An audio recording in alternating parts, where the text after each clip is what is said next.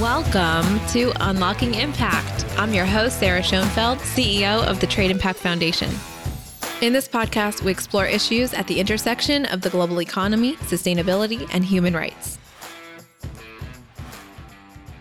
Hi, everyone, and welcome back to Unlocking Impact. I'm your host, Sarah Schoenfeld, and today I'm really excited to share with you a new type of episode, different from what we've done before. If you are familiar with our newsletter, then you know that we like to give tips about how you can make a positive impact through your purchases every day. So in today's episode, we're going to walk through how you can increase your positive impact when you're buying your denim. Denim is something that nearly everybody has in their closet, but we might not know the harmful environmental and social implications that could be hiding behind those pair of jeans. Did you know, for example, it takes 998 gallons of water to produce just one pair of jeans? I mean, that's equivalent to 3 days of water usage for a US household. But it doesn't have to be that way in the long term. We can start driving positive changes in denim production today. We can do that by making more informed decisions when we're out choosing between different options at the store or online. And we'll explain how that is. So, starting from the very beginning, it's important to understand what is denim, right? By definition, denim is a thick, strong cotton cloth, often blue in color, used especially for making jeans. Interesting fact that the reason why jeans are typically blue is because the indigo dye, a blue dye that's derived from the indigo plant, was originally chosen for the way that it attaches to cotton.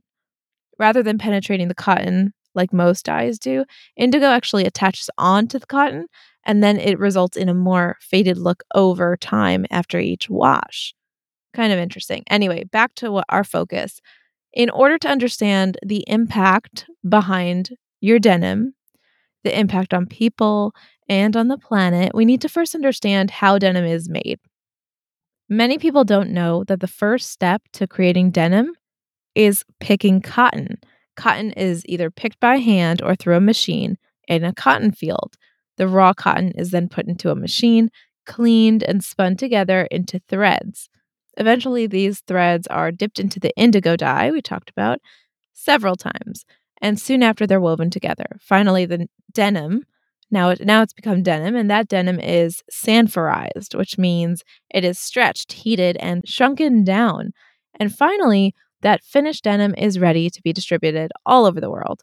So now that we understand how denim is made, let's look at some of the possible environmental and social implications of that process, good and bad. First of all, let's look at the environmental impact of denim production. We already know how, we talked about earlier, how there is a huge amount of water used to create just a single pair of jeans. From cotton picking to cotton production, even the denim distribution, the excessive use of water throughout may be extremely harmful to the surrounding environment. Denim production is also known for using a variety of toxic chemicals during both the cultivation and manufacturing process. Fertilizers, pesticides, these things are used during the cultivation process, and they can be harmful to the environment. Chemicals are also used during the manufacturing process, with the faded and the texturized jeans being a major culprit of these toxic chemicals. So when you see jeans that don't have that faded look, they likely use less toxic chemicals through that production process. If you see jeans that are faded, they have kind of different texturization, you're probably going to have more chemicals layered in that manufacturing process. Okay, now we just talked a bit about the environmental impact, the planet impact. Let's move on to the people impact. What is the impact on the people involved in denim production? First and foremost, it's really important to say that the creation of denim around the world, whether it's through the cotton, through the manufacturing, can provide very important jobs and can raise the standard of living in many communities around the world where maybe they didn't have the access to these sort of jobs before, from hopefully conscious brands. So there's absolutely that potential. The problem is it's very difficult to have that visibility to see on the ground how are the farmers, the workers being treated. How can we be sure that the pair of jeans we pick off the rack was ethically produced using fair trade principles. Okay, first of all, it's important to understand where the cotton was sourced from. Transparency to the sourcing of cotton that's then used to create the denim is very important if you want to be consuming ethically made goods. The cotton picking process is particularly grueling. And furthermore, cotton picking is a process highly susceptible to forced labor, a form of modern slavery. So, looking for companies that are transparent about where they are sourcing their cotton that's then used in the denim production, that is key to facilitating ethical cotton sourcing around the world. So, the more transparency we have, the better. And finally, we already discussed toxic chemicals as being harmful to the planet, but what about the people who may be exposed to those chemicals during the manufacturing process? Toxic chemicals can be used throughout manufacturing processes, such as the denim process, and can really put the health of factory workers and even the local communities around the factories at risk. So we want to make sure we're supporting brands that are taking measures and being careful and ethical in that production process. We just talked about how denim is made, and we highlighted just a few of the environmental and social implications of that process. There are so many more, and we can talk for hours about this. But let's take a moment to review what we've learned and think about how we can apply these concepts to our purchases going forward. The first step is gaining awareness of these issues, because then when you are out in the marketplace, distinguishing between the products becomes easier.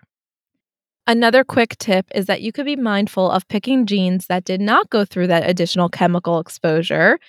As we talked about, those denim jeans that are washed or textured, they likely have gone through additional chemical exposures, which is not only bad for the planet, but also may be harmful for the workers. So without a universal certification telling you, yes, this is the ethically made product versus the non-ethically made product, what do you do?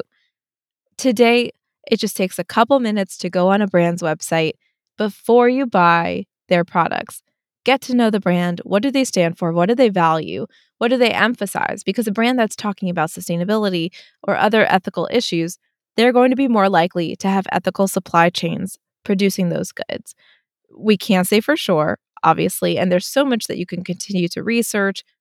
But at the least, right, we're not expecting you to spend days and days researching a company, but you can go on your phone for a few minutes and get a sense of what are their values, what are they focused on? Because a company that's focused on sustainability is more likely to be working on the development of more sustainable practices going forward. And that's where we're really going to start to see that big movement in terms of sustainable products. The next time that you go to purchase a pair of jeans, we hope that you look at the denim and you think to yourself, who made these jeans? Where did they come from? How were they made? What is the impact left behind on people and on the planet? Thank you so much for listening to this week's episode. We hope that you learned something new and picked up a few tips that you can take with you when buying your next pair of jeans. As usual, please don't forget to rate and review the show. We really do appreciate that. And we hope that you'll be back for our next episode of Unlocking Impact. Thanks a lot.